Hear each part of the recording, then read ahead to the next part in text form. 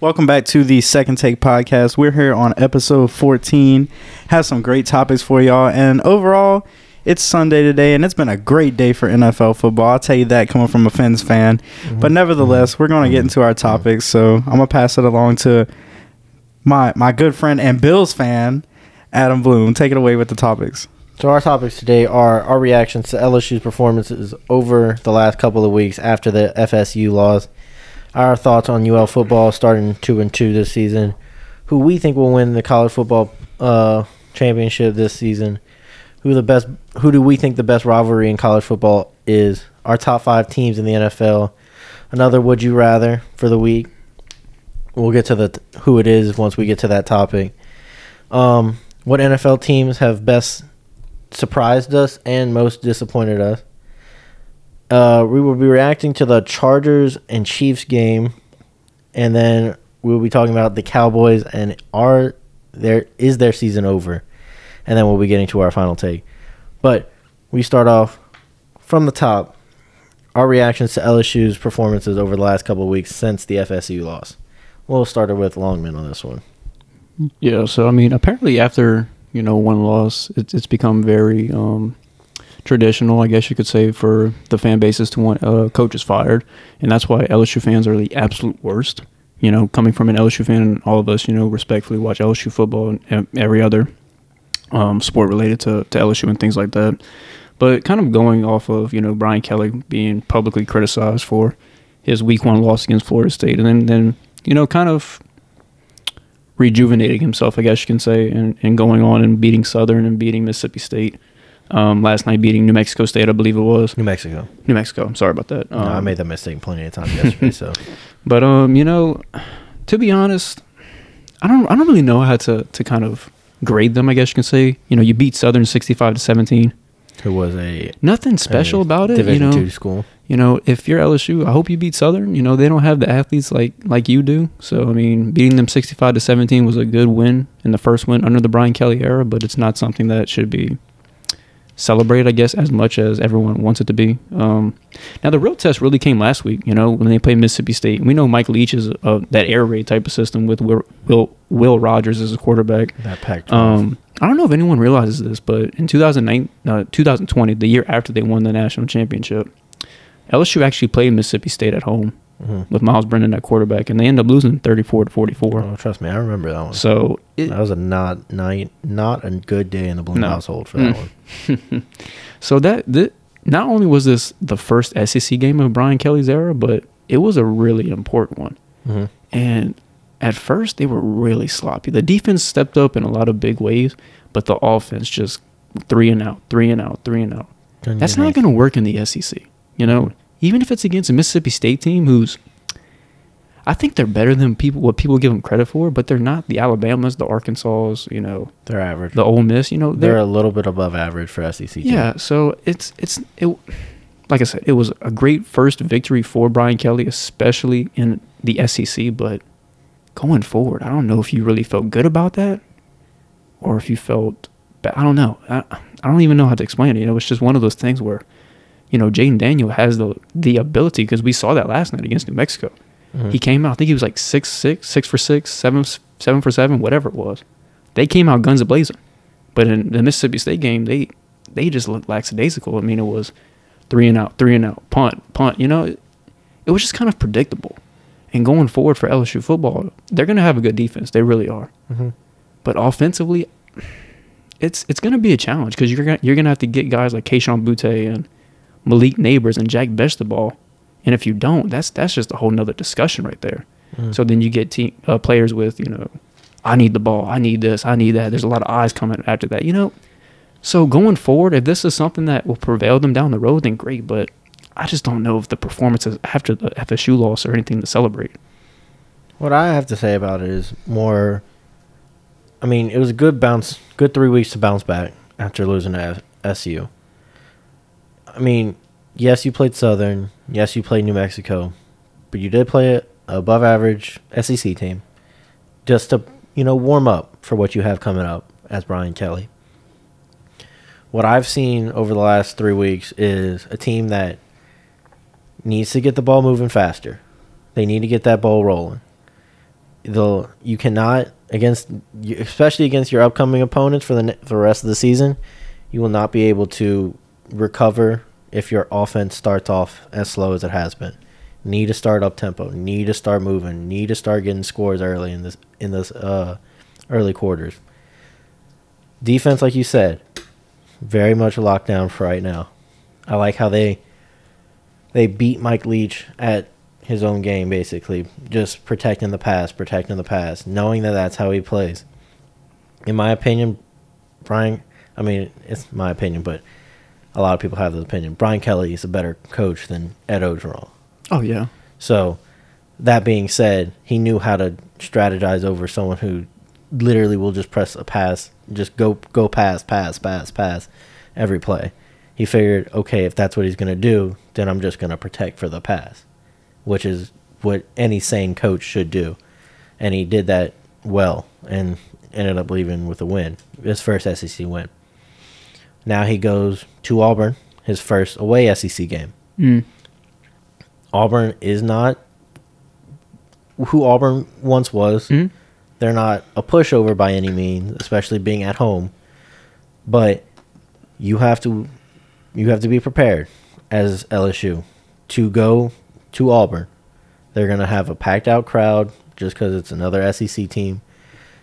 We always find a way to make those games very fun, being LSU going to Auburn. Whether it be we can't see the clock or whether we make a last-second field goal. Just that game always seems to be a little bit more interesting than other Auburn LSU games. But the road after that, it gets even tougher. October, I don't remember who they play in October. I know they finished October with Ole Miss. But I just remember looking at the schedule that they have, and it is not an easy road by any means for LSU for the next couple of weeks. I think they play Auburn next week to start October. Then they play Tennessee at home, who Tennessee that's is a tough one. I mean, they just beat Florida. Tennessee did beat Florida. I think Tennessee is what, top 10 now? Yeah, I think they're 7. 8. But so that's not going to be a pushover by any means. You're going to have to learn how to contain the quarterback and slow down everything, and you're going to have to play against that defense. Then you go to Florida, which is always a fun, not very fun game to watch, just because of how swamp-ass that game just seems to be watching it. Then you finish it off with Ole Miss, who, I mean, I don't know if Ole Miss has played much competition over the last couple of weeks, but they're looking solid too, and especially under Lane Kiffin, who I hate so much. He went to Omaha when we were up there, and my dad like shied away whenever he was up there being interviewed. He's not a good name to say around in this household. But I mean, that's just October, and I mean, and then the last month of the season, November, you play Alabama obviously to start. Then you play at Arkansas, then you play UAB, and then you play at A&M. That is not an easy stretch of games. No. Your next 8 games will be fought every especially against Jimbo Gumbo. Especially against Jimbo Gumbo. Every yard will have to be fought for the next 8 weeks, except for maybe UAB. But I'm hoping maybe by the end of the season we squeak out 5, definitely get 4, hopefully getting 4, squeak out 5. Yeah, that's what I'm hoping for. That's what I'm hoping for. Yeah. Will it happen? It's up to Jaden Daniels and whether he wants to, in that offense, whether they want to get started quicker or not. Another thing about that LSU offense, you need to have a reliable one receiver. They have not found his reliable one yet. His reliable one is his feet right now. And that's scrambling out of the pocket. Yeah. He needs to, I mean, I know Kayshawn wasn't available for this game. He went to the birth of his first child. Understandable. But when he gets back, he is your clear number 1. You need to act like it. Malik Neighbors, he's all right for the time being, but you need to spread the ball around, get Kayshawn moving faster. You need to stop taking him out of plays. Another person they need to utilize, Jack Bech. Really need to utilize Jack Bech. Yep. Because last season he proved it at the end of the season that, he's a reliable target to throw to. But they just haven't gone to him at all recently. Right. And then last night they had him at punt returner, which wasn't awful. He got a punt return, but one sad call Yeah. a blindside block, which Very bad, but yeah. I wouldn't call that a blindside block, but whatever. Yep. I don't make the calls here. I just cry about them. But I mean, he would have had a punt return. Yeah. I mean, he's a good cat to have. And then I think according to my brother and my dad, he had a meeting with the coaches. Said, "Hey, I need to be more involved with this offense." Oh, he did? Oh, he really did? I think so. Good for him. He Good said, for "I him. just need to be more involved in this offense, or He has to. probably not going to see me next season in an Yeah. LSU uniform." Rightfully so. So But yeah, I think that's the biggest thing is that, I mean, we saw it in the New Mexico game. When they started off fast, they have a lot of potential on offense whenever they, are in that no huddle, that up-tempo type of offense. So that has to be the game plan going forward. You have, as Mike Denbrock and Brian Kelly, you have to utilize and draw plays essentially, especially for the first drive, that allows you to go no huddle, that allows you to go up-tempo, because it catches the defense off guard. You don't allow them to substitute as much.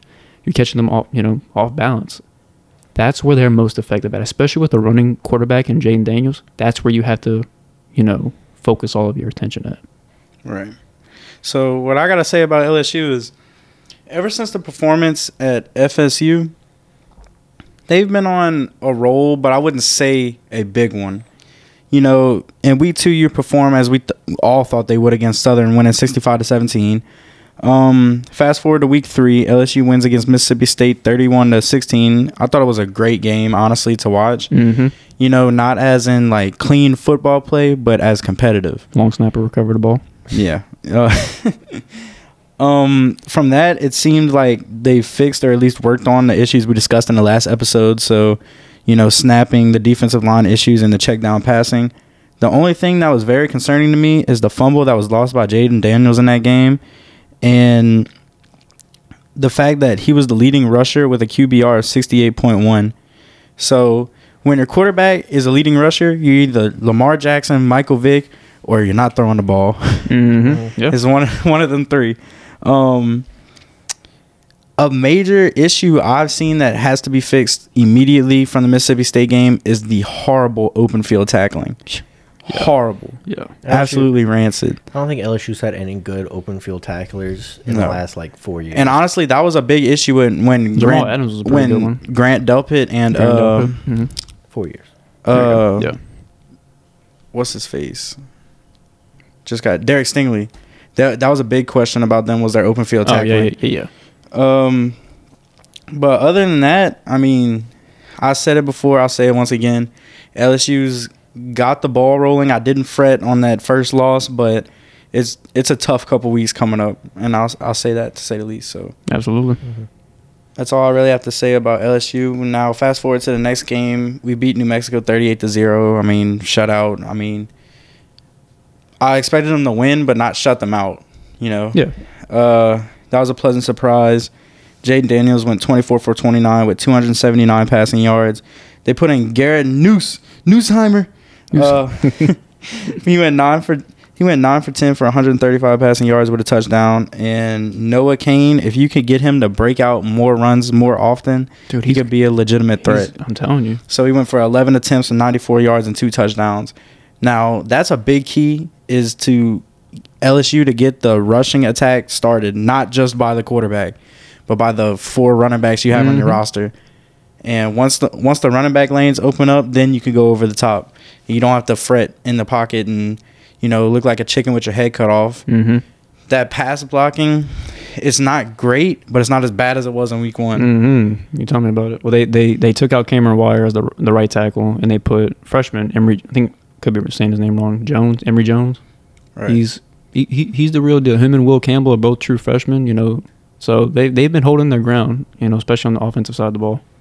I agree. And that's about it, what I have to say about LSU's performances. What you got to say about UL starting 2-2?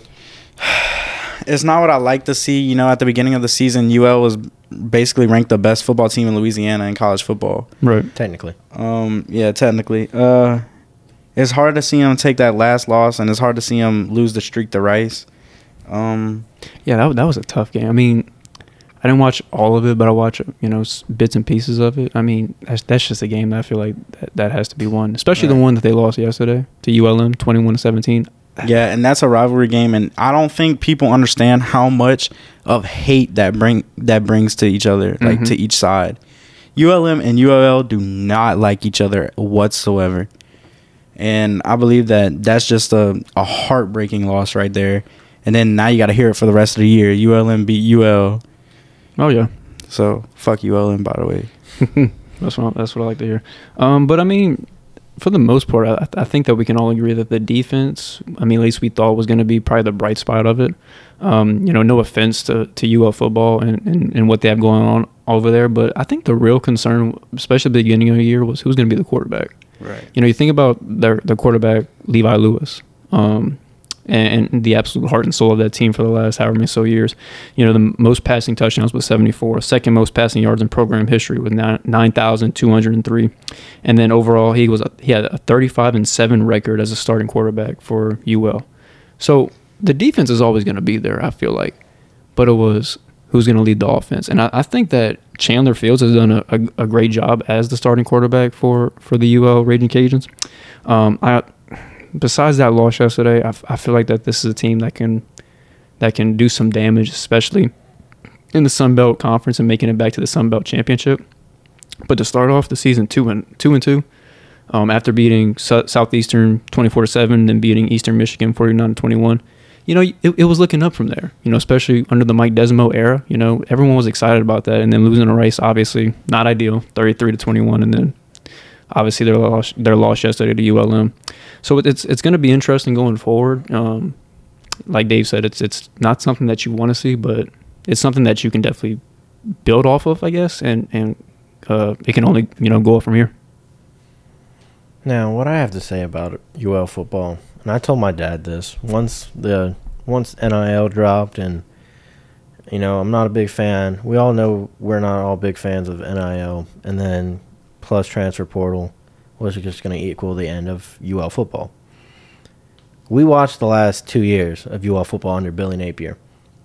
That was the best they're ever going to be. Yeah. And they're never going to get back to that, ever. No.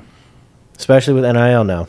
Until NIL gets, either balanced or, you cut that out again, they will never be the same. Well, that's the thing, too. I mean, you see two guys that literally just transferred from UL, making big plays and big splashes for LSU, and Kyron Lacey and Gardner, so that NIL definitely has a lot to do with maybe some of the downfalls and the lack of production that we would normally see from, whether it's the offensive side or the defensive side of the ball. And then you can say, we at least watched it while it was fun, because we did. Yeah.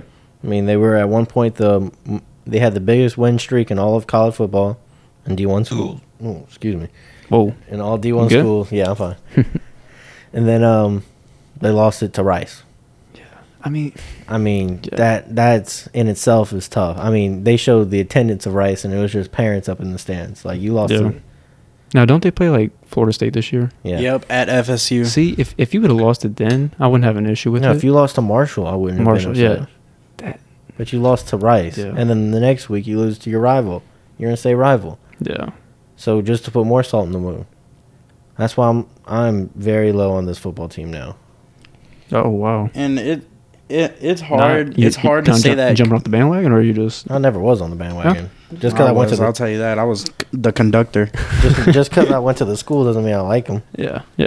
Understandable. But I didn't think. Well, I thought that Billy Napier's departure was going to cause some problems, and I really thought that, for the most part, our staff was intact, to help us with these losses. But honestly, we've taken 2 losses that I really don't like. I didn't like how the team performed. They looked sluggish coming out the gate.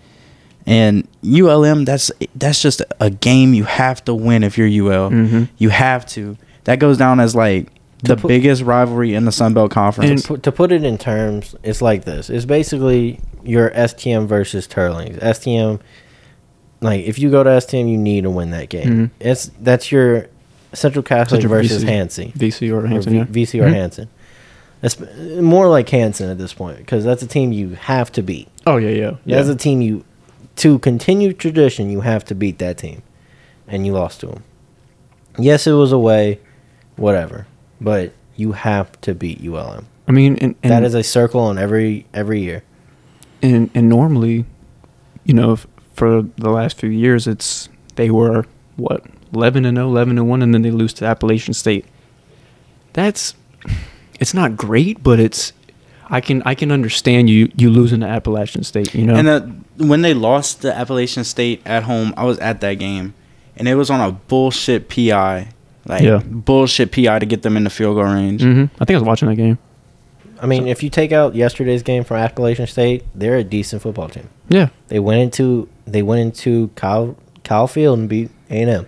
Now, I hate to say that because like not every game's a gimme. You know, one team can show up one day and can outperform the other. You know, I see that with Nichols right now. They're 0-4 right now. You know, but it's just who shows up that day. So Rice shows up that day, great. You know, but it's Rice. You know. Mm-hmm. It's just one of the games that you just really can't lose. Mm-hmm. Especially what Mike Desmo and that staff has going for him right now. The streak that you have riding into that game. Absolutely. You just can't lose it to Rice. Mm-hmm. That's what really pissed me off was losing to Rice. I agree with that. And then the ULM game, I mean, like y'all said, it's in-state game, that's just one, especially like for not bragging rights, but I mean, it is bragging rights though. It's just like I said, whoever shows up that day is going to be the team that wins. But 9 times out of 10, UL has to. UL is going to be that team that's going to beat them. It was just that one time, they didn't show up. But we move on to who do we think is going to win college football playoff or the college football championship? Last week I said OIO or OHIO, and I doubled down. And I doubled You're doubling down on it. Ohio State. Ohio State, yeah. All right, just clarifying that. No, I promise I wouldn't say that. I wouldn't say that. Miami, clarifying that the Ohio Bobcats. Yeah, I'm not Miami, Ohio. No, but I'll double down. I'll double down on Ohio State. Explain. I don't know. I just feel like there's no. I mean, yes, Georgia looked good yesterday against Kent, and then Bama's played looked kind of shaky against Texas. And Texas just lost to Texas Tech. Texas is indeed not back. Correct. Horns down. I don't think they ever will be. They'll never be. Never. Oh, actually, they might be. If they surround Archie with good players, but I doubt it. He's probably going to decommit. No, he's not going to decommit. He's going to play. He's going to redshirt his first season, then transfer portal out of there. Yep. After he got his deals. Mm-hmm. After he got that bag. Probably go to A&M. Get that Miles Brennan deal. But yeah, I don't see, like, every time I look at Georgia, they gave how much to Kent yesterday? I know at one point it was like 13-12 or something like that. I mean, 22. I think Jacob's just pointed at me. 22 to Kent State. Yeah. Oh, I didn't know that. I didn't see that. So you give up 22 to Kent. I mean, Alabama's struggling with Texas. I haven't seen Ohio State really fumble like that. Yeah. Plus, I like their quarterback. Yeah, I like C.J. Stroud, but I mean, right now C.J. has 16 touchdowns, 1 turnover or 1 interception, 1,000+ yards, and has a 70% passing completion. So they played Notre Dame. They just played Wisconsin yesterday. Who else have they played? Toledo. Glad Jacob's around. So the Notre Dame game really doesn't say that much. No. Toledo doesn't say that much. I don't know if Wisconsin really says that much. Wisconsin says a little bit. It's more of a divisional. I mean, it's a in-conference that game normally is competitive. Mm-hmm. So, I mean, I would say one of those games you really have seen, Ohio State play complete football, I guess you can say. But Notre Dame, Toledo, like, I don't know. I feel like with Georgia, they've played Oregon. They played Samford. They didn't just play Oregon. They played. That's another thing. They fucked Oregon. They fondled Oregon. Yeah, Kent State. South Carolina. So I don't know. I can see them. Now I know where you're going. I know what you're saying. They beat Notre Dame 21-10. Mm-hmm. Then they played Arkansas State 45-12. Mm-hmm. Then they played Toledo 77-21. And then they played Wisconsin yesterday, 52-21. So they handled They handled it. Yeah. They handled the Big Ten team. But that's the same thing as whenever they were playing in 2019. You know, it was either LSU, Ohio State, number 1, number 2. Ohio State was blowing, the brakes off these different teams, but they just weren't playing competition. Now, I'm not saying Georgia has either. I'm just saying, like, competition matters. And usually you don't play competition early in the season. No, but, like... And I know what you're coming from. It's like Clemson. Clemson plays in a weak conference, but they're always going to make the college football playoff because it's Clemson. Clemson's been to the national championship, And look, how many years. Honestly, I'm looking at Ohio State's schedule right now. They really don't play competition until they play Michigan State at Michigan State, but they've also lost 2 games. Michigan State has lost 2 games that they should have won. Yeah. They lost to Washington at Washington, granted. But then I think they just lost again last night to who they lose to last night? They lost to Minnesota last night at home. Mm-hmm. Well, Minnesota's ranked, yeah, but I will say they're probably going to make the college football playoff. It just depends on how the seeding how it falls. If they play like Bama first, I don't know. It depends how the seeding falls and how they're playing towards the end of the season. For sure. I assume they're going to be playing good football by the end of the season. Oh yeah, absolutely. But and they always are, But then again, I know what you're coming from. That Kirby Smart and Nick Saban get their teams usually ready for the end of the season. Too. Yeah. Dave. So, who will win the college football national championship? I'm sticking with the Georgia Bulldogs to win the championship. Obviously, Alabama is still in the mix as they always are. They on the Drake shit going back to back. So I have to say, though, Adam, week after week, Ohio State is looking more and more like a threat. So I can see where you're coming from for sure. But I'm sticking with the Georgia Bulldogs. It's just they look like they haven't lost a step since last year. Mm-hmm. So I completely agree with them going all the way and battling through the playoffs and ultimately winning the championship. Yeah, I mean, that's kind of what I have. You think about Georgia's defense last year, it was littered with all kind of first-round talents. Trayvon Walker, Jordan Davis, Quay Walker, Nakobe Dean, just to name a few. It seems like they lost those players at the draft and they've just gained another elite defense. It's like they don't reload or they don't rebuild, they reload. Mm-hmm. You know what I mean? And then obviously losing a few offensive pieces, the George Pickens of the world, James Cook, just to name a few. The Georgia Bulldogs, in my opinion, are like the juggernaut of college football right now, especially with their defense and how they function defensively, but also an offensive scheme that goes well with their superstar and superb defense. I mean, I've heard other people say that they're Bama right now. They're the next Bama, and it's starting. It's tough to say right now, but on the trajectory, I guess you can say that they are. It's definitely possible. As we just talked about romping Oregon 49-3, to start the season. A shutout win over Samford, 33-0, a 48-7 crushing conference win over South Carolina. So, like I'm saying, they're not playing great competition, but the level of dominance, like you talked about with Ohio State. Ohio State's going to make the college football playoff because of how dominant they are, offensively as well as defensively.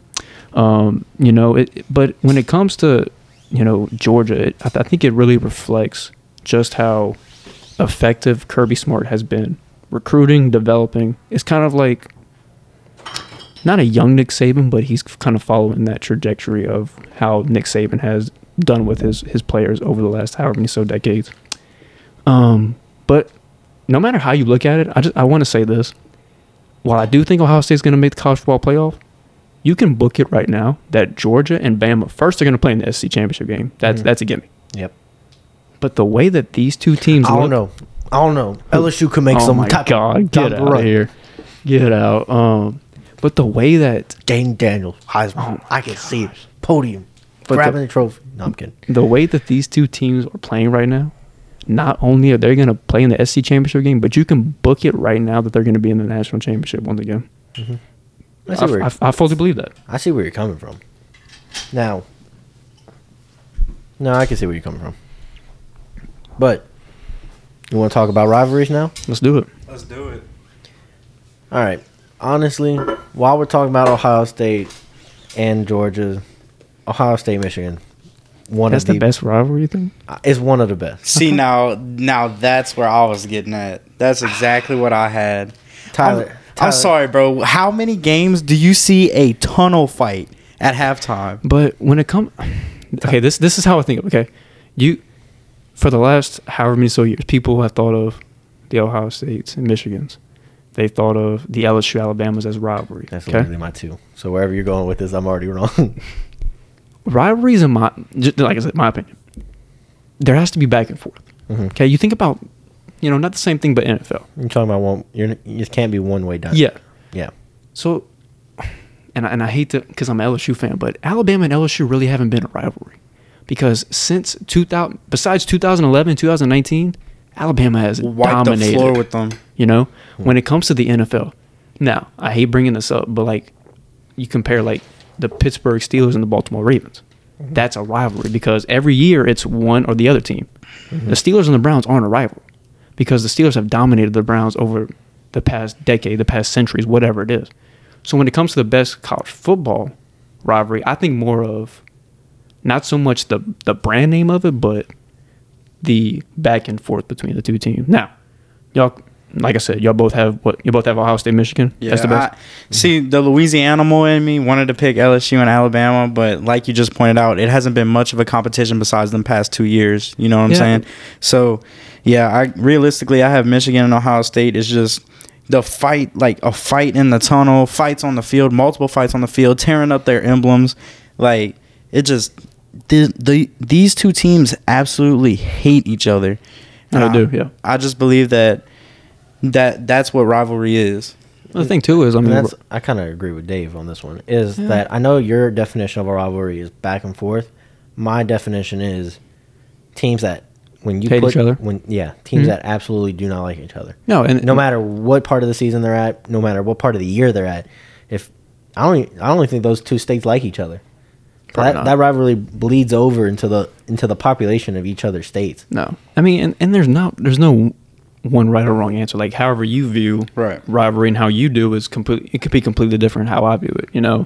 I think those are great rivals. The only thing I would say about that though is just Michigan, Ohio State. The whole John Harbaugh hasn't beaten Ohio State. Now I know he won last year, and in Ann Arbor and things like that. But before that, I think he was like 0-7, 0 something. So.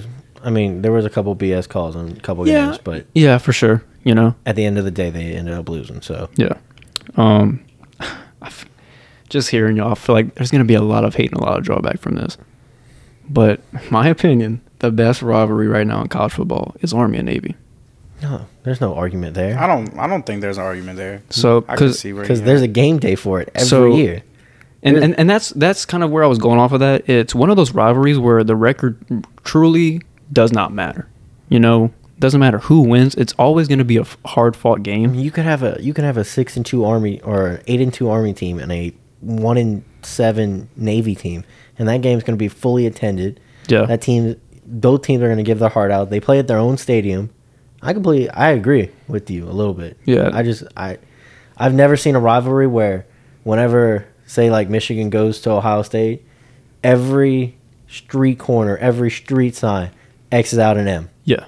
But whenever Ohio State goes to Michigan, every O on campus or around Ann Arbor is X'd out. Yeah. I've never seen that. No, and like I said, that's a great point because great rivalries stem from that, like just the absolute hatred and just the bitterness and everything that comes along with the history of the two teams. But like I said, from my point of view, definitely, like you just said, Army and Navy, there's always one day out of the year where they play. I think it's at the end of the season, if I'm not mistaken. Mm-hmm. I think if they have 13 weeks or if they have 12 weeks, they play on week 13. I think it's right before there's right before it's like the conference championship week. Yeah. They play that Army Navy game. Yeah. So like that, and it's always like, at the end of the year it's going to be that game. Like you just said, they're going to have. There's always on CBS, if I'm not mistaken. That there's always going to be Army and Navy each year, no matter what, and it's always back and forth. Navy actually leads the series 60-52-7, and Army actually has won the last 3 meetings by a combined 12 points. So while there is, Navy runs the goddamn triple option. Yeah, I just yeah. can't stand it. No. all the time. I will say like this rivalry doesn't have the name, the marketing, everything that a lot of people look for, but it's just one of those rivalries where you turn on the TV and you are going to enjoy that football game for 3 to 4 hours, And although they hate each other, they still at the end of the day know they fight for the same team. Absolutely. And I think it's remarkable, because the effort that both of those teams portray and put out there, it's easy to see, especially when it comes to rivalry, that it's just more than football. And that's one of the things that I look at, and that, that's truly inspirational to me. But Ohio State, Michigan, LSU, Alabama, those are great rivalries because everyone's hyped for them every single year. They're going to win. They're going to win, so. It's always going to be on the schedule, same time, Yeah, different plays. Absolutely. Year. Absolutely. It's just, it's something to look forward to, especially like LSU and Alabama have made that rivalry more and more every year. You always know, first Yep. week in November, you got LSU, Alabama. And they're always talking about it throughout the entire week, all the time. You know, LSU gets a bye before and a bye after. Yep. Because they know that physicality of it, So, it's just one of those things. Like, however you view it,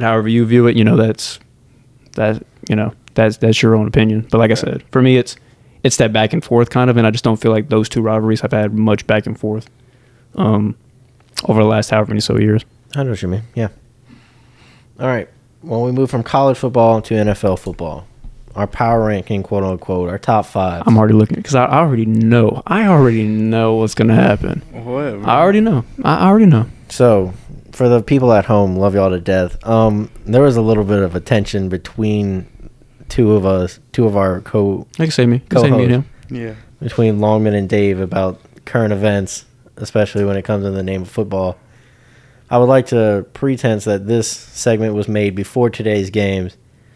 Now, I will have to say that my list hasn't changed even after the events of today. I agree. Mine hasn't either. What's happened so far today, mine hasn't. Okay. So, It's already with that bad. being It's already a bad said, sign. man, I really don't know where I want to start. I don't want to start with myself, but I think I might just because Go no. Just go ahead. I'm going I think last. you should. Okay. I'll go first. So, I already know his top 5 or his number 1. my top 5 teams in the NFL right now. You know what? I'm always the most controversial, so I think I toned it down today.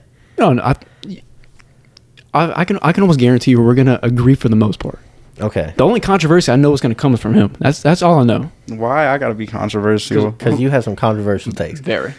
Number 5 and number 4 are playing right now in the game of the week. 5, I got Green Bay. And 4, I got Tampa Bay. I think both teams, even though I know Green Bay had more of a slow start than Tampa, but, I mean, you would question me compared to how Tom played against the Saints in week 2, but, I mean, they still won. He always wait. Say that again. No, I mean, he has a record of losing against the Saints at home or away in New Orleans. But people are gonna question you how he played, but he still won, right? No. People aren't going to question me of how he played. He played fine at the end, but He always plays horrible against the Saints, and the Saints always play horrible against him. So and he gets pissed off, and it's pretty funny to watch him throwing Microsoft tablets. yeah, he's probably broken like 5 playing just the Saints. All of his broken Microsoft tablets are playing the Saints, Right. and that's kind of funny to watch. Number 3, if Corey's still listening, Corey's going to be happy because the Eagles at number 3. Man, that defense is getting scarier and scarier by the week. They play in a weak division, as we've already been over. Right. So I can imagine that those 6 games are easily going to be won by them. Plus, Jalen Hurts is looking a little bit different. I'm not going to say anything yet Yeah. because it's still early. We're 3 weeks in. But if he keeps on this pace, it's looking like he could have a little title at the end of the year. Maybe. I mean, maybe. yeah. Maybe. It's still early. Yeah. But it's looking like he's doing it. And A.J. Brown's really, really helping him. Really helping him. Oh, yeah. It helps when you have that true number 1. Number 2, I got the Kansas City Chiefs. Mm-hmm. Because number 1 is just an inch or 2 better. I feel like that should be like our unanimous number 1, but never mind. Go. The Buffalo Bills are number 1. Yeah. Regardless on what happened, Buffalo Bills are number 1. They are. Now, losing a cornerback, starting cornerback, that's tough. But You do have Trey White. You talking about Trey White? you're getting Trey White coming back yeah. soon. Yeah. Oh, yeah. So, you lose one, you gain one. You lose one star, you get a superstar coming back. Mm-hmm. Now, he hasn't played in a year, so he might be a little rough first couple Oh, games. yeah. But losing a star, getting an all-star back, I'll take it. Yeah.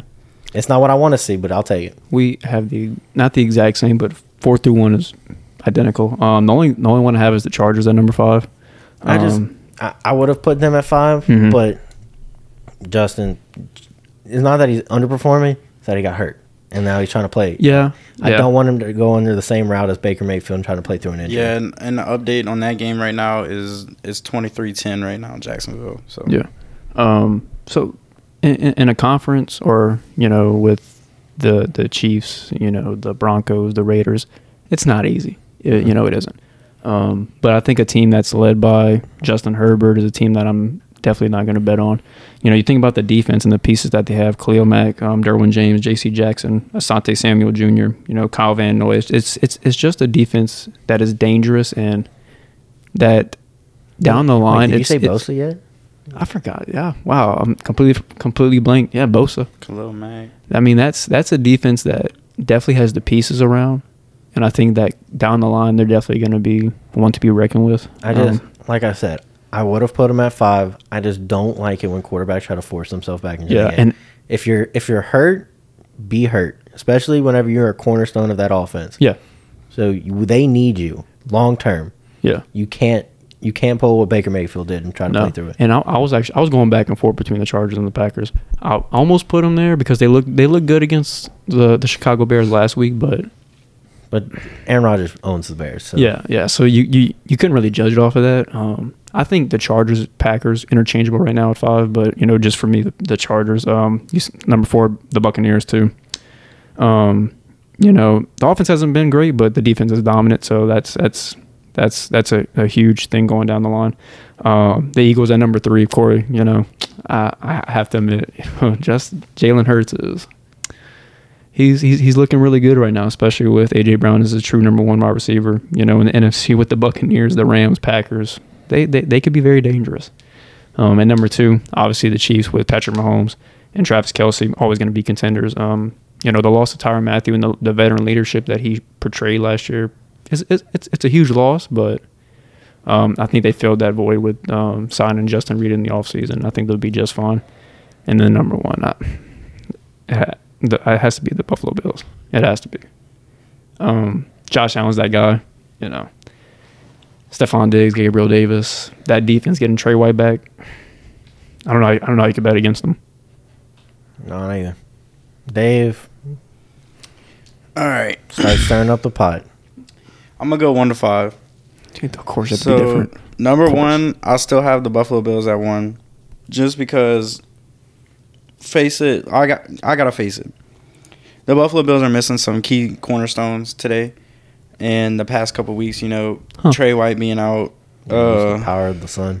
Micah Hyde, Jordan Poyer. Poyer, and to be fair, the strongest part of the Buffalo Bills is the defense. Mhm. So I wouldn't say that's how they win games. That's how they get in control of games. Okay. That's saying something when you have Josh Allen as your quarterback and then Stephon Diggs as your 1 receiver. Well, I mean, do you disagree? No, but I'm just saying it's crazy how the defense is that good that it outshines the offensive play. I mean, I believe it does, just for the fact that the last 2 wins they had, they've stopped their opponents for under 14. Mm-hmm. Yeah, something like that. 17 total points over the last 2 weeks. So that can go without saying. Number 2, I have the Kansas City Chiefs. It's Starting off good. Okay. the Chiefs. Okay. They took a hard loss today against the Colts. I don't really fucking know what happened. Just Eric Bieniemy and Patrick Mahomes got into an argument on the name? field. You said Eric Bieniemy. Benhimi, I don't something know. like That's that. Ben Enemy, Oh, Eric Bieniemy. See a Basically.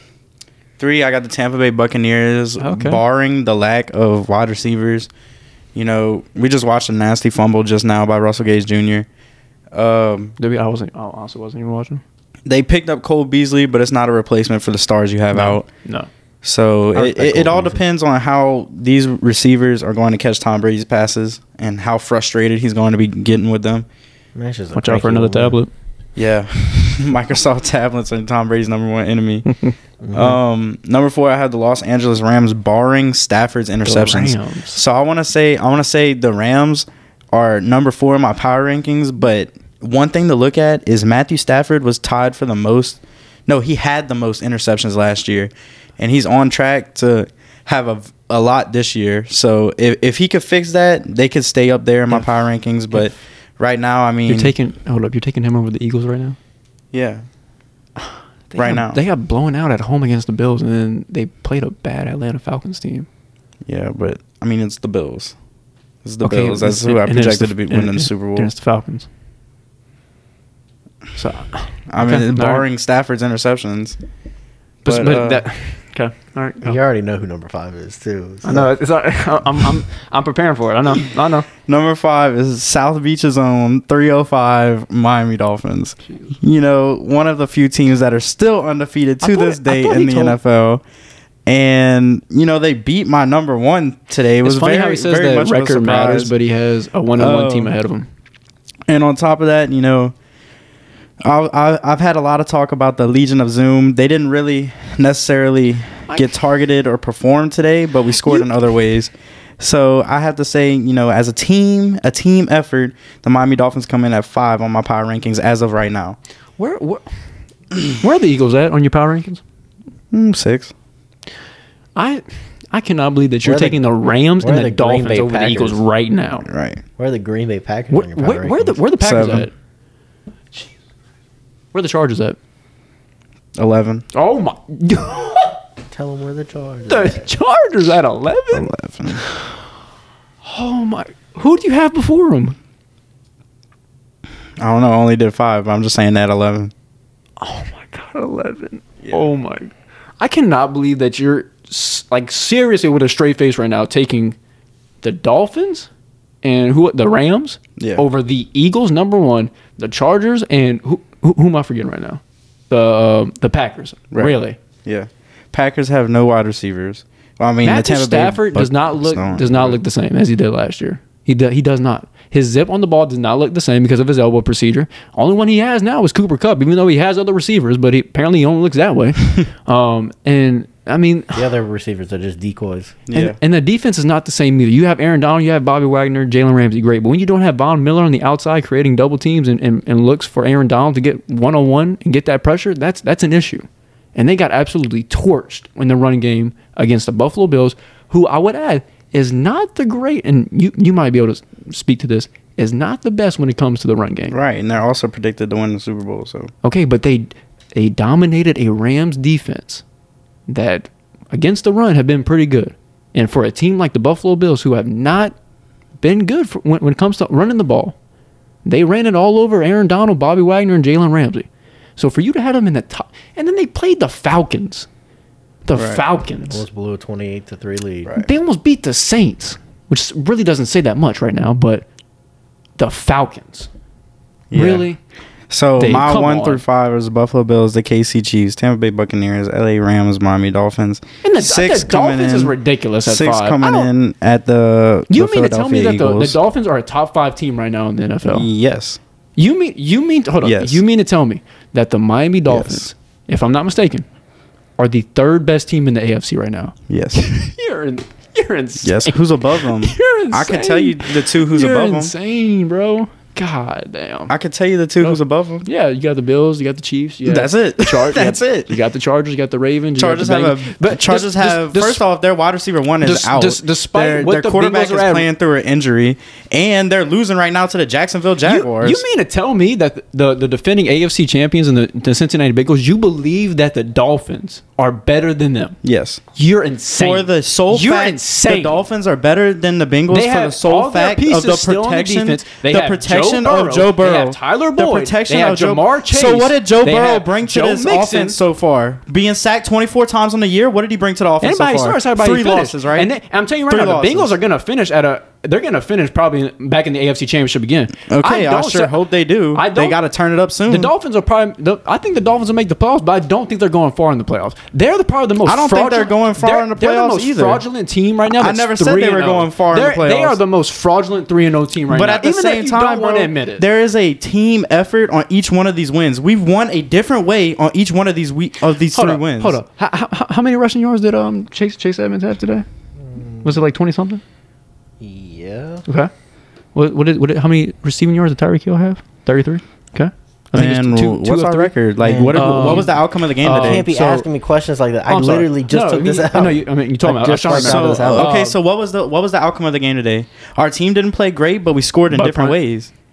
Oh my! The outcome of the game. The outcome of the game is what gets you to that point. 10, you're not going to score effectively when your top receiver only has 33 reception yards and your number one running back has 20. What? There's one time out of 10 we did. Your quarterback, by the way, was 13 of 18, 185 passing yards. Also came out with a concussion. That's not going to get it done. And I'm telling you right now, you're on a high right now. And I understand that, especially as the Dolphins that haven't been relevant since 2016. But that's not going to work in the long term. I'm telling you right now. Okay, well, let's get it to the long term. We're in week 3 of the top 5 NFL teams. Week 3, we can't talk about team right now. We can't talk about the future. You're not a top 5 team. We're one of the 3 teams in the NFL that's undefeated. You went into the fourth quarter last week against a bad Baltimore secondary who you should have been torching at that point, but you were down 35-14, which means that for the first 3 quarters you were absolute trash, and then in the fourth quarter you got to start throwing the damn ball. You started underthrowing wide receivers, but because you have Tyreek Hill and Jalen Waddle, they had to make the plays. But you gotta understand. You gotta understand that we didn't bring Tua in there to be a long bomb threat. Yes, you've been telling us the whole offseason that's what he's gonna do. I said he could throw. I didn't say we brought him in to be a long bomb threat. He's not Patrick Mahomes. Right, the system that he's in is favoring him. That's why we're 3-0 through 3 weeks. Because we're scoring in other ways that benefit Tua. Through a system that believes in him, all around system that believes in him, from the owner to the head coach to the assistant coaches, the offensive coach, a whole team that believes in him and contributed to his abilities in the right way and not forcing him to run a certain system is what got us this far through 3 weeks. And a hard-fought win against the Buffalo Bills. You can say what you want about the defense. You can say what you want about Baltimore's defense. You can say what you want about the Patriots' defense. 31st ranked defense in the NFL. Weeks, you know that. We have one in each of the W column. And the Buffalo Bills. So at the end of the day, what counts is if you got one in the W column. Yeah. Now, that gets you to the playoffs, that gets you to the Super Bowl, but it takes more than that to get to there because you have better competition when you're in that stand. So, we're through 3 weeks in the NFL. We're not talking about all the way through week 17. We're talking about the top 5 NFL teams right now. They're not a top 5 team right now. They beat the Patriots 20-7, which doesn't say much because they beat the Steelers and they beat the Ravens, who have a bad secondary. They went to Baltimore. They played a very bad secondary who has Marlon Humphrey and an average Marcus Williams as Marcus Peters. No, they don't. They don't have Marcus Peters anymore. Oh, well. Still. What do you mean? They went there. They were losing 35-14. They had to start throwing the damn ball, and that's the only reason that they won. So you said we were running the ball the whole time? Who said that? That's what you're implying. We had to start throwing the ball. We were throwing the ball the whole game. It wasn't working. Your quarterback wasn't playing good for the first 3 quarters, and you were losing 35-14. At the end of the game, this man ties the NFL record in fourth quarter for 4+ touchdown passes. The man ended the game with 470 passing yards and 6 touchdowns. Regardless of what you think about that defense, that's an NFL team out there he's playing. It's not like he's playing pee-wee football. The man went out there and did that on a defense. On an NFL defense, the 31st ranked defense. Those people play at the highest level, the highest level of professional football. Against the bad regardless of what you say right now and how mad you are. The Dolphins are 3-0. As your best receivers playing against a very bad secondary who has Marlon Humphrey and then a bunch of nobodies. So adjust. You win.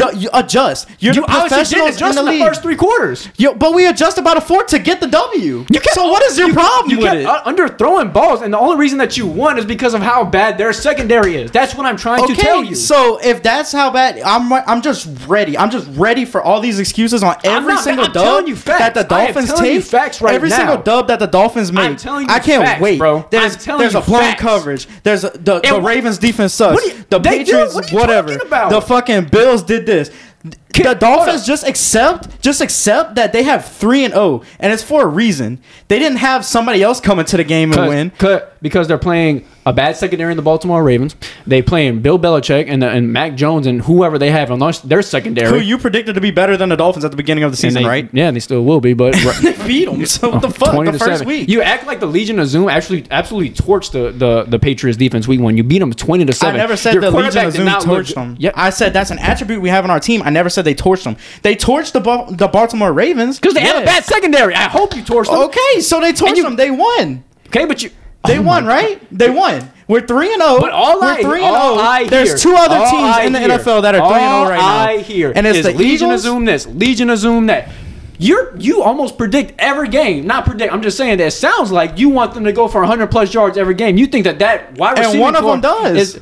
Every single game. Oh my god! And one of them does. Every single fucking game. We have the fastest group of receivers. Not saying we gotta use them every time, because clearly today, like, they barely affected the game, is what you're saying. They barely affected the game. And your running backs didn't really affect the game either. Okay, so what affected the game? We didn't just score fucking 21 points out of our ass. And your quarterback went 13 of 18, 185 yards. I don't know where the Bills went wrong today. They had one deep ball that I'm telling you, it changed the complexion of the game. That Jalen Waddle deep ball, the only deep ball that I told you when we saw that, I said, that's a really good pass. That's the only pass I've seen out of Tua that I've actually been impressed with. That's the only pass he had to throw down the field because we beat him in other ways. That changed the complexion of the game right there. You don't have Jordan Poyer or Micah Hyde in the secondary. I'm telling you right now, you have those two back there. That pass is not being completed. If the Bills defense is that good, the defensive coach is that good, make adjustments. You know these men are out of the game. How can you make adjustments when your 2-star safeties are out for that game and most of the season? Run a different coverage. You're playing the fastest group of receivers in the NFL. What do you mean? So give them underneath. If you're playing the fastest group of wide receivers in the NFL, give them underneath. And cornerbacks that, by the way, today have made 3 starts together. 3 NFL starts together.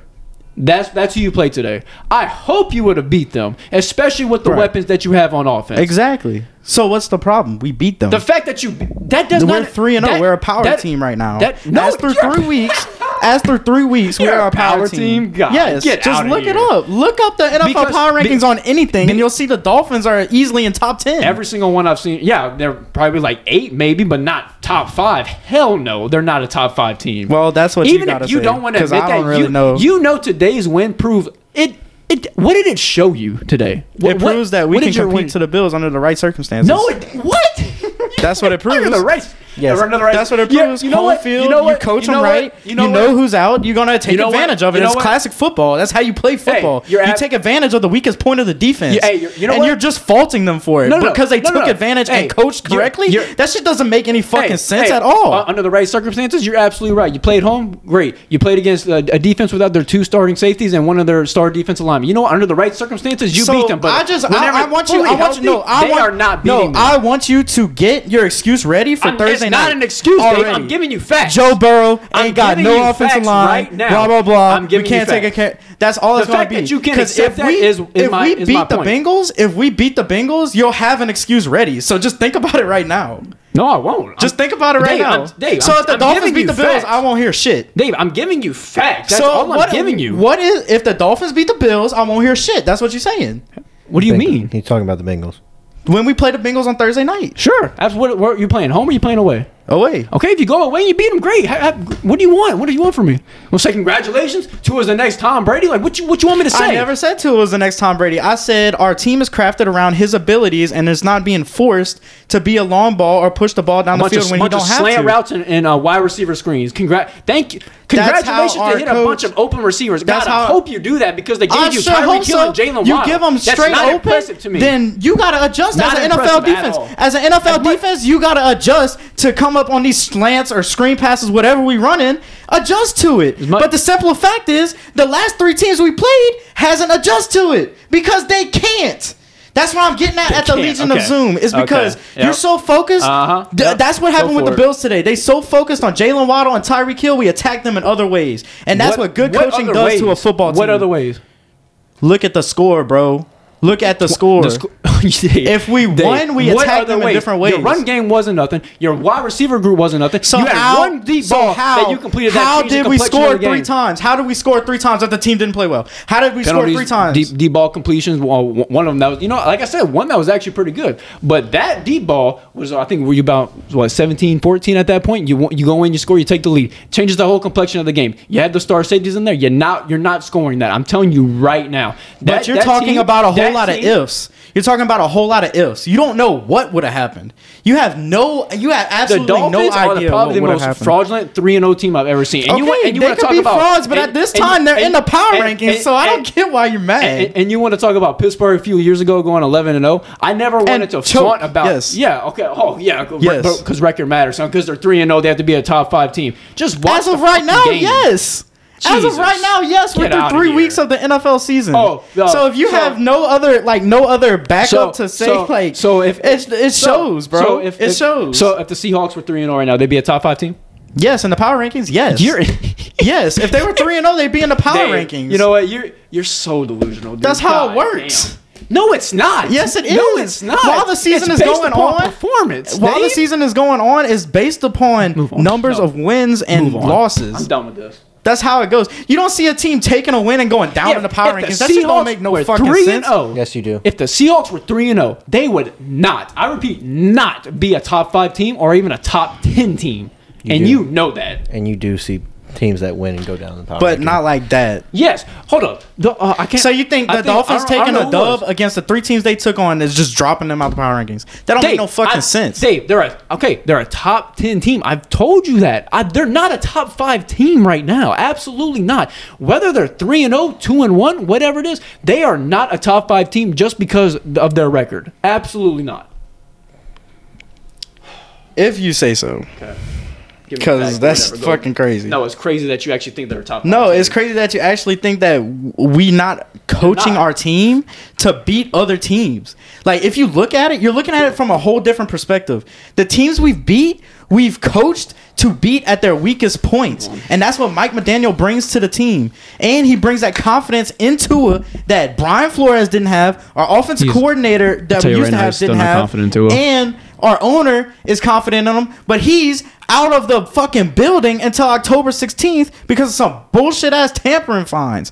Now, the tampering fines have nothing to do with it because none of what that was entangled to be happened. But you got to realize this is a different Miami Dolphins team, and if you can't see that right now, I hope you can see it later on in the season. Dave, and that's all I got to say about that. There are Dolphins fans out there that still don't believe in Tua, and the fact that you even but remotely for a second believe that he can lead you down the line is absolutely ridiculous. Get out of here. And the fact that you think Mitchell Trubisky or Kenny Pickett can lead your team is fucking ridiculous. No, Kenny Pickett, sure. I know Mitchell Trubisky can. At least I'm real about my team. Well, how do you know Kenny Pickett can? It's his first year in the NFL. I got to give him a damn chance.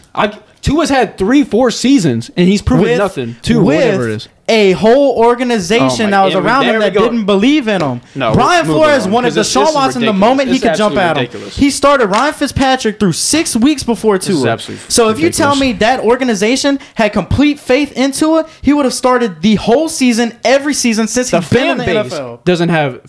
Doesn't have confidence in Tua. I don't know what fan base. What big ass Miami Dolphins fan base do you know that does not have faith in Tua? Every single Miami Dolphins fan has faith in Tua. No, the same way.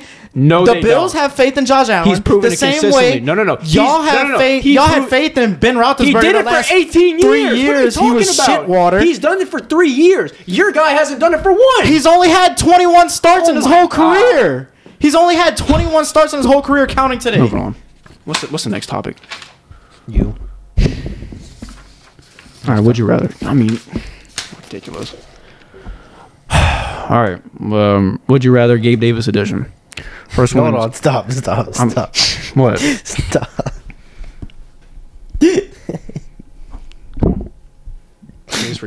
Whatever. All right, everybody. Our Would You Rather topic today is Gabe Davis. Gabriel Davis is wide receiver 2 right now in the Buffalo Bills organization. Longman. How fucking Isaiah McKenzie played today, I'd debate if he's number 2. No, Gabe Davis was hurt all week. Don't stop talking. That's... Okay. Never mind. Norman, who we got? Who got up on the block? Would you rather Gabe Davis or DJ Moore? First one. DJ Moore, just because he's a more solidified number 2 than Gabe Davis is for the Bills, in my opinion. I'm going DJ. Man, I'm not.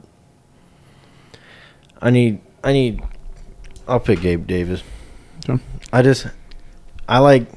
Are we basing it off of the receiver or the receiver and the quarterback who's throwing to the receiver? I mean, Because I guess just based off of like the receiver Who, itself. Well, because if you got if you're choosing Baker Mayfield throwing to DJ Moore over Josh Allen throwing to Gabe Davis, I'm picking No, Gabe Davis. it's more the receiver. Like who would you much rather have as a receiver? And then not so much of the quarterback throwing. I also with like that Gabe logic. Davis. With that logic, I like DJ Moore with Sam Darnold over Gabe Davis with Josh Allen. That's enough from you. That I like Gabe That's- Davis' performance, especially whenever he performed in the playoffs. Although it didn't end up in a win, 4 touchdowns in the playoff games against the Kansas City Chiefs, ain't nothing to Okay. scoff over. for sure. Next one is Gabe Davis or Michael Pittman. Pittman. Michael Pittman. Pittman. He's evolving as more of a wide receiver 1 than T.Y. Hilton. Yeah. Yeah, I'd agree with that. Would you rather Gabe Davis or Marquise Brown? I'm gonna go Gabe Davis on I'm that gonna one. go Gabe too. I'll go Gabe Davis. I like Hollywood Brown, but I'm gonna go Gabe. He's not even. Yeah, I like Marquise Brown when he was on the Ravens, but like now is once D Hop comes back, is what position you even going to be in? How many targets you going to get? He's gonna be a very, very poor choice for a wide receiver too. Next one is would you rather Gabe Davis or T Higgins? T Higgins. Mm-hmm. T. Higgins. T Higgins. Gabriel Davis or Amon-Ra St. Brown? St. Brown. Gabe Davis. St. Brown has a lot of potential talent. I'll give him that. Mhm. I wanted him in plenty of my fantasy drafts, but I wanted Gabe more than I wanted him on. So I'm going to take Gabe. I like that. Next one is would you rather Gabe Davis or Jerry Judy? Judy. Mhm. Jerry Jeudy. Judy's just faster. Yeah, I'll go Judy. I feel like we'll probably all agree on this one, but Gabe Davis or Darnell Mooney? Gabe Davis. Gabe Davis. I could say Gabe Davis, but I like Mooney's play. No, I do. I like him too. Darnell Mooney, I can tell you exactly what's going to happen. He's going to be another Allen Robinson. He's going to ball out. He's going to get his money and then shit out. Yeah. I can That's agree with usually how it goes in Chicago. that. I can agree with that. Would you rather Gabe Davis or Devontae Smith? I'll go Devontae. I'll go But barely, though. Devontae just because I think he's moved down to wide receiver too because I think A.J. Brown's number 1 now. No, I agree with that. I'm going to go with the same argument I had for Marquise Brown. I liked him when he was the 1, but now that he's moved down to 2, he's not that 2 guy. He wants to be the 1. He needs to be the 1. Mm-hmm. So I'm going to go Gabe because Gabe knows he needs to be the 2. 2, Stephon Diggs is 1. Respect. Next one is Gabe Davis or Mike Williams. Mike Williams. Mm-hmm. Mike Williams. Yeah. And then the last one, who was pretty much a no-show in his first game that he played, Gabe Davis or Allen Robinson. Gabe. I'll go. I don't even think I'll Allen give Davis. Robinson's number 2 on the Rams. Me neither. I don't even I don't think know Allen who. I think Robinson Higbee would probably be number 2. Has Allen Robinson caught a pass this season yet? That's a good question. I think he caught 2 last week, and that's it. It was He like has to 2 call for one at like this point. fucking 20-something yards, I think. Yeah, he has to have called one at this point. I mean, At least I we- think. I'll hope go with so. Gabe Davis. I would hope so. I'll go with Gabe Davis. Yeah, I go Gabe Davis. 'Cause, I mean, the thing, Allen Robinson. Yeah, obviously it's Cooper Kupp. I feel like the second receiver is Tyler Higbee. Kind of like what Dave You know? said, by the way. What? With Bears receivers. Got paid, got out. It's not He's even. fizzling out, It's yeah. not even just the receivers. It's like look at Eddie Jackson. Got his money. He was shit. Yeah, that's a good point. So Well, I mean, it's just like the culture. I mean, there, even guess. even if you watch him week 1 against the Bills, he just looked like he wasn't interested in playing at all. You know, he looked like that guy that just got paid and just looking for a paycheck. The you know? Rams didn't look like they wanted to play that No, weekend. no. But yeah, that's Would You Rather Gabe Davis edition. Rams showed up that day just unenthusiastic to play football. And the Bills had nothing but red Yeah. in their eyes. But rather scary tension in the room for that. Would you rather? But we move on to who our That biggest. was pretty quick though. That was Well, probably yeah, the it's fastest 'cause- we did. Yeah, it's because of the tension in this room could cut a diamond talking about. I mean, I was just. It needs to be a little breathing. We need like a 5-minute intermission right now. no, we don't. Keep going. I know we're not gonna stop, so I wasn't gonna allow one. Anyway, we move on to this topic, which is biggest surprise and biggest disappointment in the NFL following week 2? Dave? Okay. I'm going to start with the biggest disappointment. Mm-hmm. So, I believe the team who disappointed me the most was the Cleveland Browns in week 2 because now we know they've bounced back against a horrendous Pittsburgh Steelers, but that Jets game was inexcusable. Before week 2, we had 331 straight games where a team has led at 13-0 and closed it out. And the Browns found a new way to fuck it up, of course. As they do.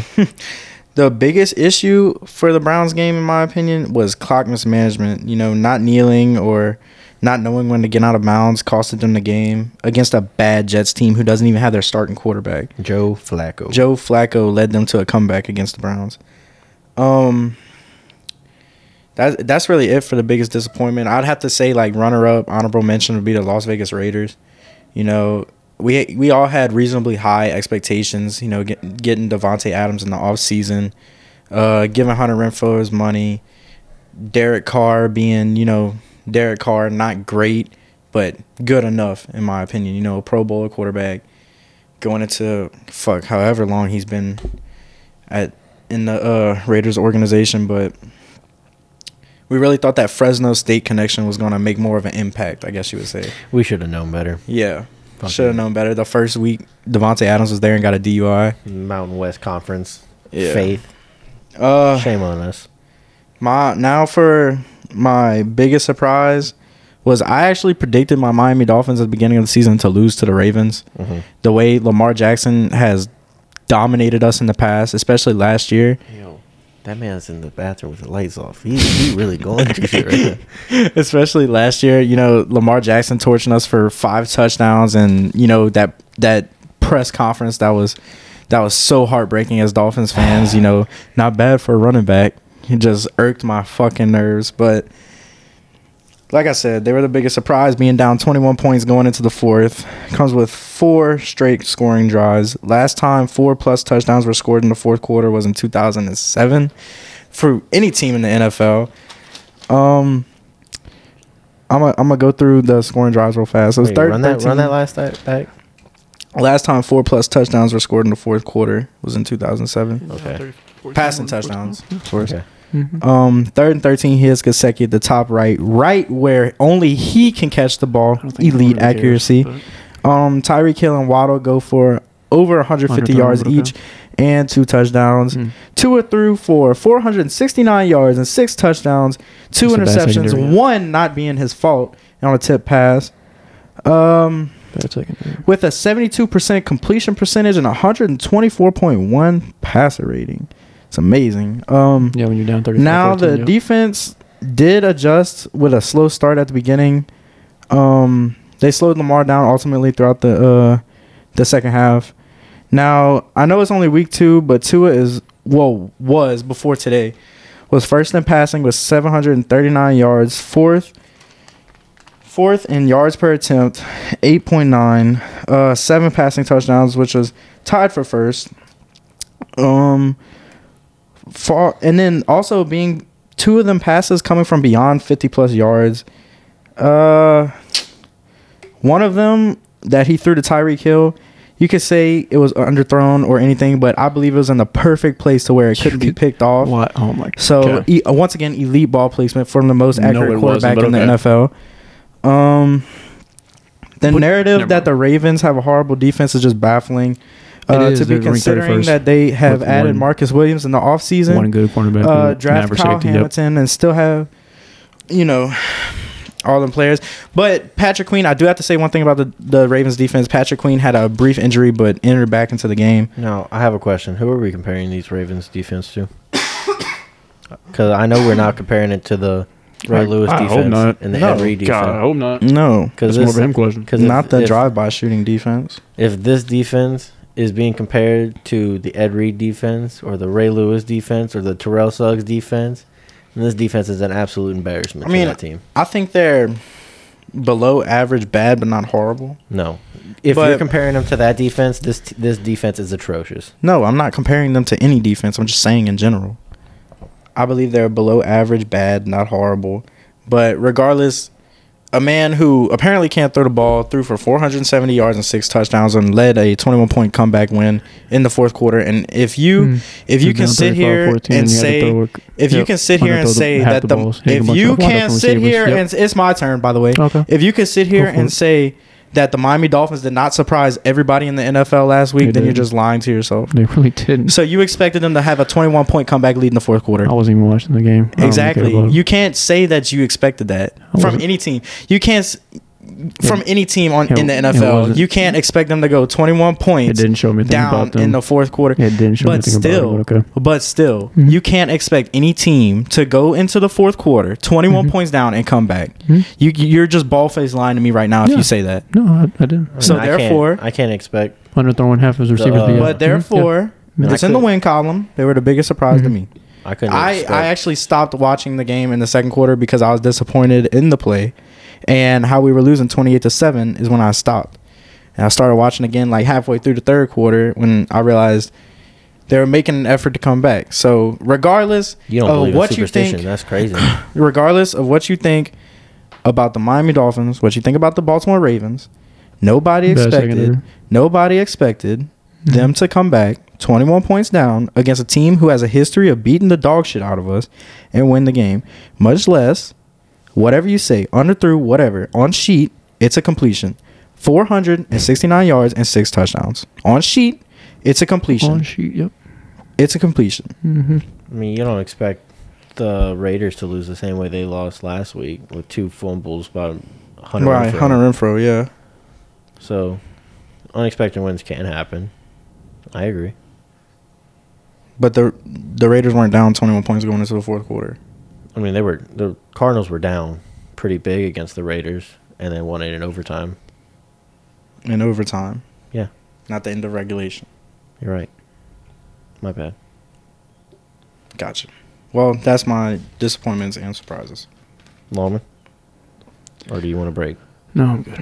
Okay. The biggest surprise I have is the New York Giants. 2-0 for the first time since 2016. I wouldn't even consider them. They stumbled in those 2 wins. Sure. But, no, like Dave says, 2-0. So it's a win in the win column, huh? Yeah. It sure is. Yeah, sure. But, yeah, 2-0, first time since 2016. Brian Daboll's first season as the Giants head coach for a team that's been irrelevant and bad for God knows how long. Daniel Jones is your starting quarterback, so I don't know how much traction and how much faith that you have in him going forward, but you have Saquon Barkley, you have Sterling Shepard, and you still have a above average defense, I would say. Now they didn't look too impressive against Carolina, not even against Tennessee, but the fact that they're even 2-0 is that's a surprise. Yeah, it's absolutely mind-boggling to me. So definitely have to say that Brian Daboll and the New York Giants being 2-0 is an absolute surprise. And then my biggest disappointment has to be the Indianapolis Colts.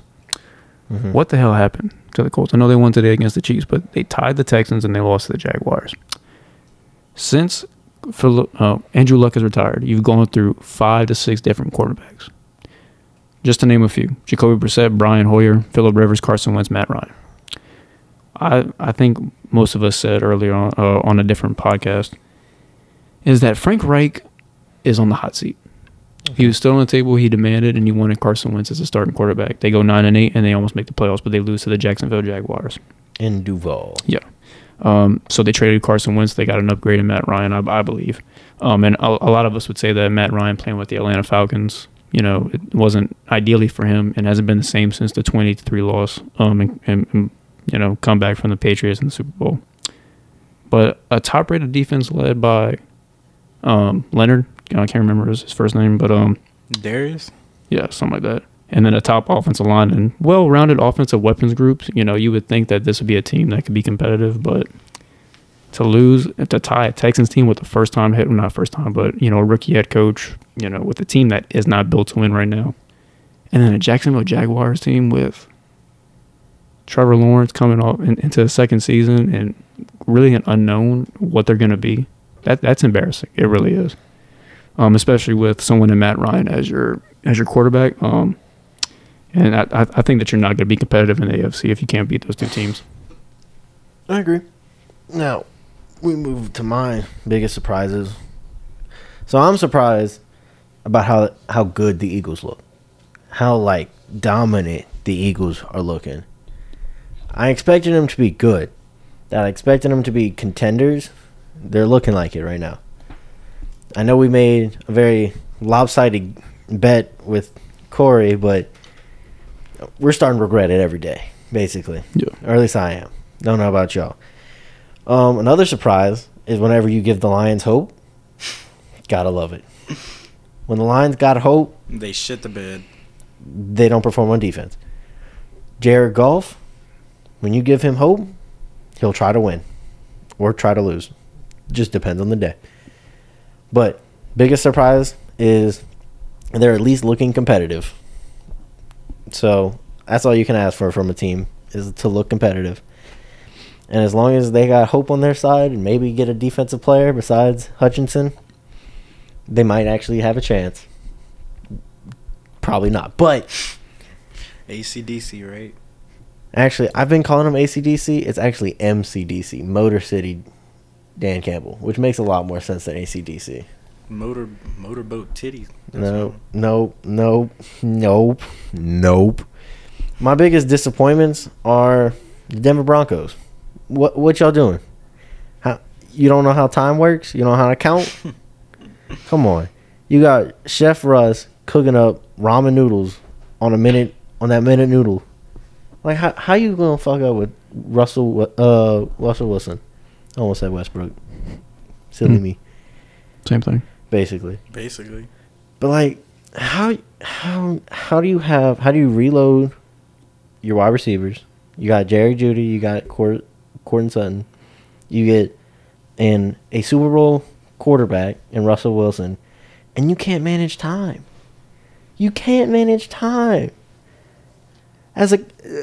All right, the reason why I'm so disappointed in that is that we play Madden and we know how to manage the clock better than some of these coaches.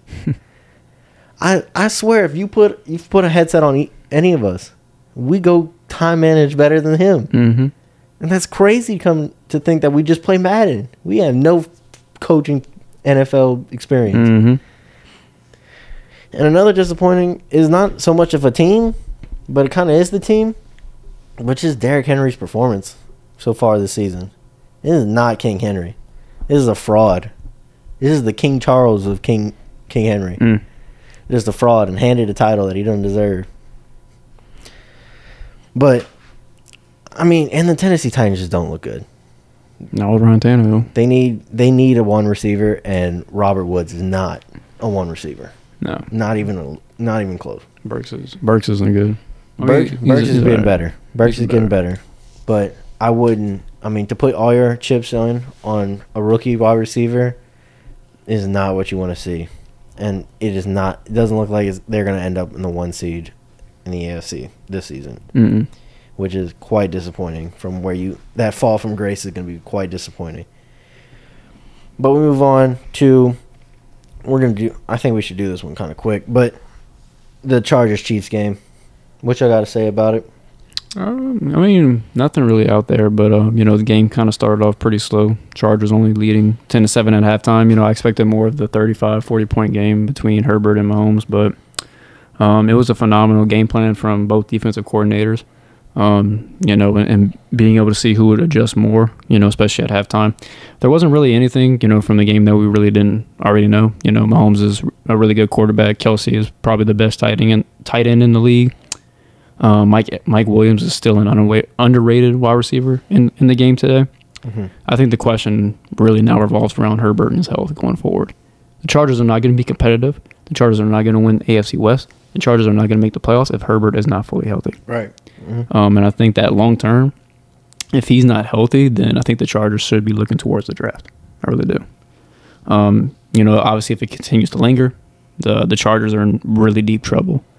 But it also just shows that the Chiefs are still one of the best teams in one of the top 2 teams to beat in the AFC, winning 27-24. I have a couple notes I want to riddle off about this game. Is one, the Chiefs don't have a running game. Clyde Edwards is not doing much right now for their running game. He's acting more of like a pass catcher, like another wide receiver out the backfield. But if you have the right game plan, sure, that could work. But right now, it is not working out the way they really wanted to in the run game. No, he did have a break-off run in that game, but it was more of, like, just wasting time at that point, you know, and then Chargers busting defensive strategy and defensive game plan at that point. So, you know, it really didn't show you that much about him. And another thing I have is you got to protect Justin. Sure. You got to protect Justin. He is a cornerstone of your offense. If you don't protect him, he's just going to be another Andrew Luck. One can say the same thing about the Bengals. Definitely. And then traveling real quick to the past with them losing Tyreek, it wasn't Tyreek. It's Travis Kelce. Yeah. Yep. As long as they have Travis Kelce, they're going to be fine. Tyreek created the double teams that allow Travis to have single coverage, whether it's on linebackers or whether it's on safeties, whatever it is. That's where he made his Travis is on pace to being a Hall of Fame tight end. Yeah.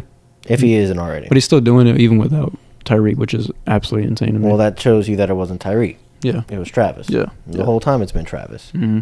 And, I mean, you could see it, but now you've just eliminated the bullshit 50-50 throws that you have downfield that maybe Tyreek will be there, maybe he won't be. And now you have Patrick Mahomes after they had to lock in and be like, okay, where am I going to throw this ball? There's no throw it deep and someone's going to be over there option. Now I have to actually, you know, not bullshit around. You got to be a quarterback. Dave, any thoughts about that game? This game is always a joy to watch, in my opinion. You know, considering the electricity that these two teams bring, especially the two quarterbacks.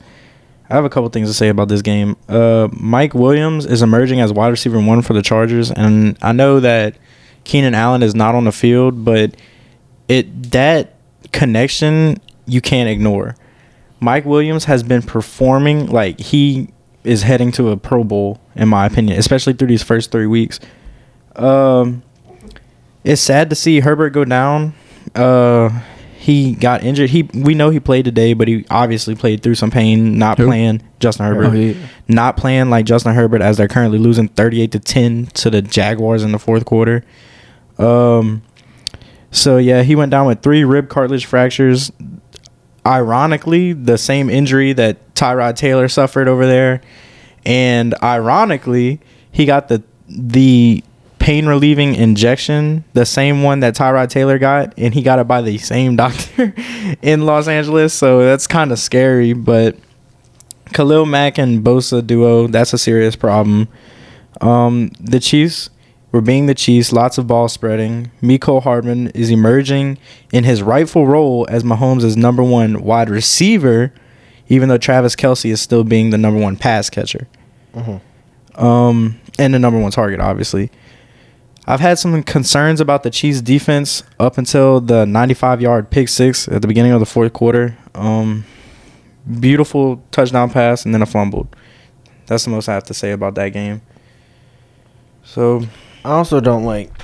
I know this is a money hungry league, but to put it on Amazon Prime, put Thursday night games. That is the stupidest shit I have ever heard of. Not being able to get any game unless you got any Thursday night game unless you got Amazon Prime. That is the stupidest money racket ever. I can't even get them illegally on the internet unless I have Amazon Prime. That is the dumbest shit ever. But yeah, I mean, you have to have either Amazon Video on your cable box or you have to have Amazon Prime to watch it. And that's, I hate when leagues are money hungry like that. The MLB is the same way, where they make you have to pay for 5 different subscriptions to watch your favorite team to play. It's just ridiculous. I wish you could just watch sports and not have to just keep getting 30-second delayed updates and then, you know, try to stream it. And then maybe if you're definitely not doing this at all, watching it illegally. Definitely not watching it illegally. We do not promote watching it illegally. I do. It's so much cheaper. I'm going to have to cut that out. I'm going to cut that out. But I just don't like it when the leagues are money hungry like that, and that's what the NFL is, basically. I mean, especially with games across borders and everything, they're just trying to get more money. But that's just sports leagues in general. Yep. But our last topic before our final takes, are the Cowboys done for this season? They just Yeah. What are they done for the season? They were done before the season. The fuck you talking about? I'll say that. It was over before the season even started, but the season is over. Only a few games into the season, and what can go wrong will go wrong for those Dallas Cowboys. The only part I like about the Dallas Cowboys is I like suspense. You know, normally around Thanksgiving, Christmas, that's whenever they fall off. But one game into the year, I mean, you know, that's the only bad part about it. You know, there is no uncertainty about it. There is no, you know, build up. But you know, it's funny just to watch them fall already in the first game of the season. You know, even before Dak Prescott got hurt, he looked awful. He really did against the Tampa Bay Buccaneers. You know, now your quarterback's, you know, down. Your number one doesn't look like a number one in CeeDee Lamb. A running back who has had slippage in the last 2 years. Amari Cooper and Cedric Wilson are both gone now. The only bright spot about the Cowboys is Michael Parsons. You know? Mm-hmm. And I think that he has the potential to be the next great pass rusher, the next hope, you know, maybe the next Lawrence Taylor of the NFL. Mm-hmm. I think he has that much potential and that much upside. But not to add fuel to the fire, but can we just all agree that Cooper Rush looked pretty poised. He looked pretty poised. Big you know time I mean? rush, baby. Big time rush.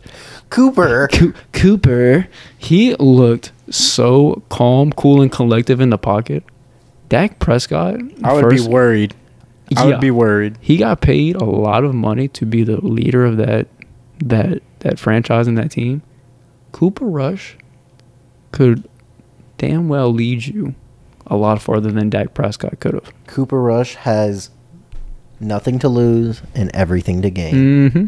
And that's what Dak Prescott should be It's like one of those skits that I'm sure y'all seen when he's like, that's a good pass, that's a good pass. And he's like, yeah, that's a great pass. He's the next quarterback. He's like, yeah, that's a good pass for a backup. You know, for a backup. Yeah, so that's kind of how Dak's feeling right now. But or just Cooper Rush being handed like a game-winning football. Right.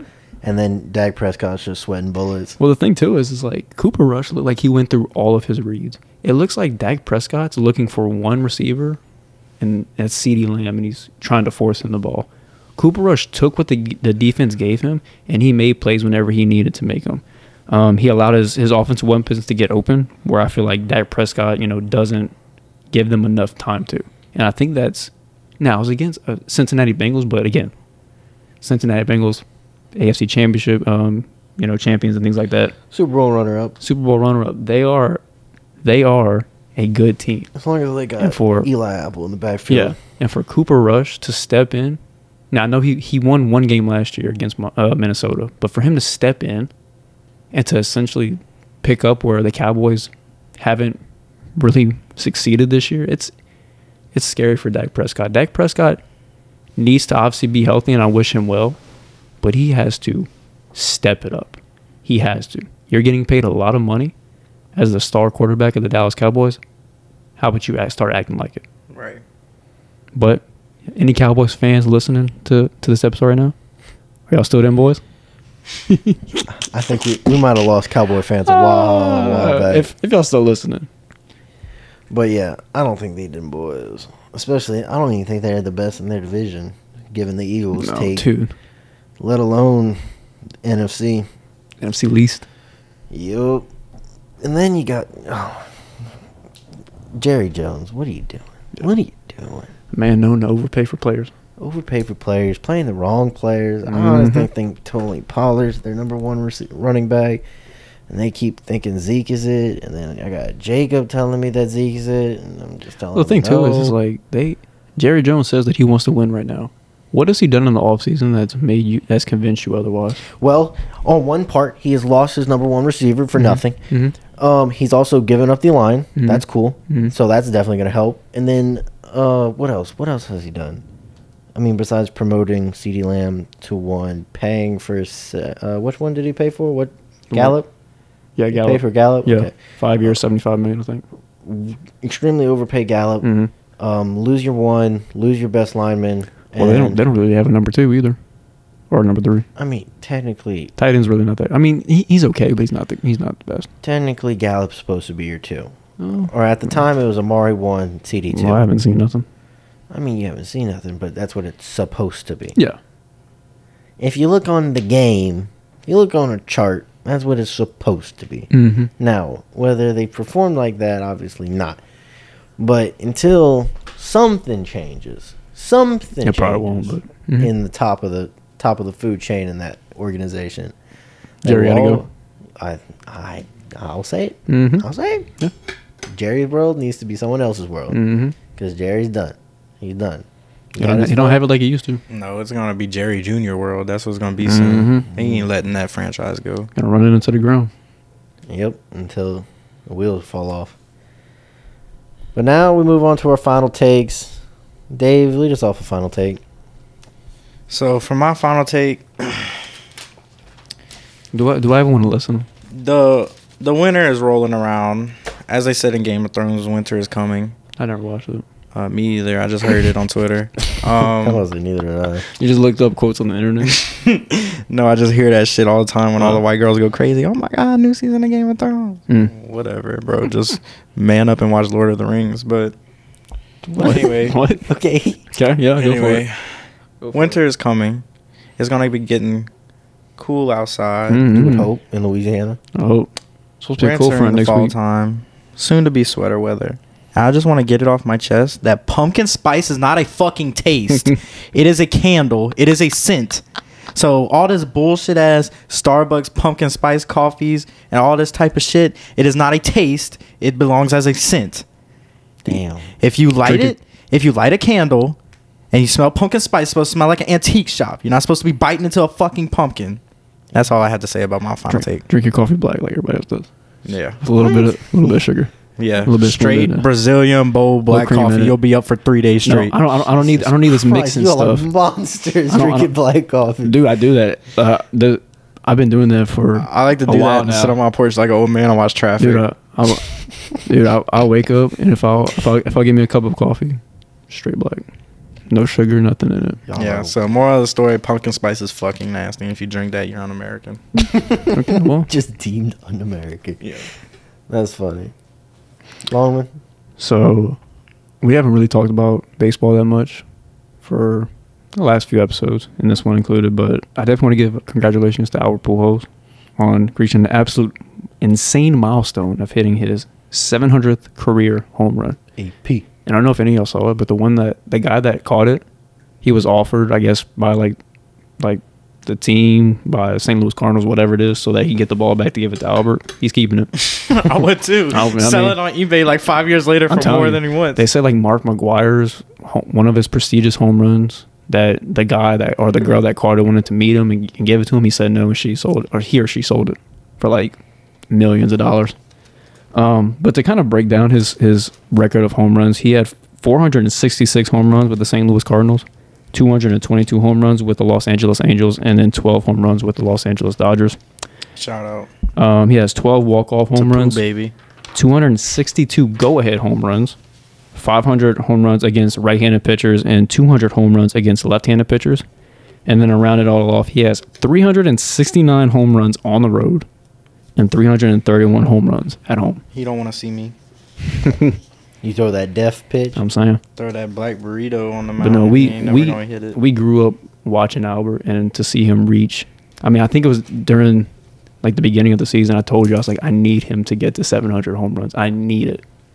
And he did so. He hit two home runs in the same game. It's absolutely phenomenal. Still got it. Yeah. I just want to give a shout out to the guy that called it in April. Said, yes, he's going to hit 700. Sorry, Cardinals fans, it won't be at home. It's going to be L.A. It's going to be a Friday night. It's going to be off Clayton Kershaw. No way. I swear. I saw it. It happened April 19th. Oh, wow. He called that. Attaboy. I was like, okay, that's crazy. A little creepy, but okay. That's a little Simpsons action right there. A little time travel. But all right, I'm down with it. Mm-hmm. I'm going to keep my final take nice, short, and sweet. To any teachers that give tests on Mondays, I really hate y'all. You got testimony? No, I don't. But I had one a couple weeks ago, or like a week Those or are the two worst. ago. But like, y'all suck, especially at the beginning of football season. Like, what's wrong with y'all? Y'all know what's going on. I had a professor that said that he would never give us tests on Mondays, no matter what. Like, I don't like Tuesday. Tuesday, fine. I'm fine with a Tuesday test. Yeah. Monday test. I'm coming off the weekend high. And Yeah. I'm gonna sit right in your classroom, and I'm still trying to recover and everything. You know what I mean? mm-hmm. Still trying to recover from college football and NFL football. Come on now. But yeah, you can't get me on these Monday tests now. I'm saying, brother. Because you know damn well I ain't studying for it. Oh, I absolutely. mean, I'm gonna study for it, yes. Yeah, for sure. But like not as hard as I would for like a weekday test, like Absolutely. a further in the week down, like a Thursday or Friday test. I kind of like Friday tests. It gives me a whole 15-minute period to do what I gotta do, Mhm. and I'm gone, and then That's I get it. to enjoy the weekend. But no, let's By the way, Corey, if you're listening, Adam decides to do his homework tonight and not come to Sunday Funday. yes, Corey, I decided to do my work and finish school, so I don't have to keep going to school, so I don't have to go to Sunday Funday. Correct. That is right, Corey. I'm sorry if that offends you, but Disappointing. all right, Dave, wrap us up. All right. We want to thank y'all for tuning in to the Second Take podcast here on episode 14. I believe we had a great podcast, some heated moments. I'm fucking sweating right now. But at the end of the day, we always enjoy it, and we always want y'all to tune in on updates through our Instagram at second.takeofficial. Anybody interested in coming on as a special guest, just hit the DM on the Instagram account and we will for sure make a list. We have merchandise coming out too, multiple colored shirts. There's going to be a poll made on the Instagram for sizes. Pricing, we'll get to that later. But nevertheless, thank you for joining in, and we should have a bonus content coming soon. We recently got the whole set of the Hot Ones hot sauces, and we're going to have some reactions we might post, but just stay tuned.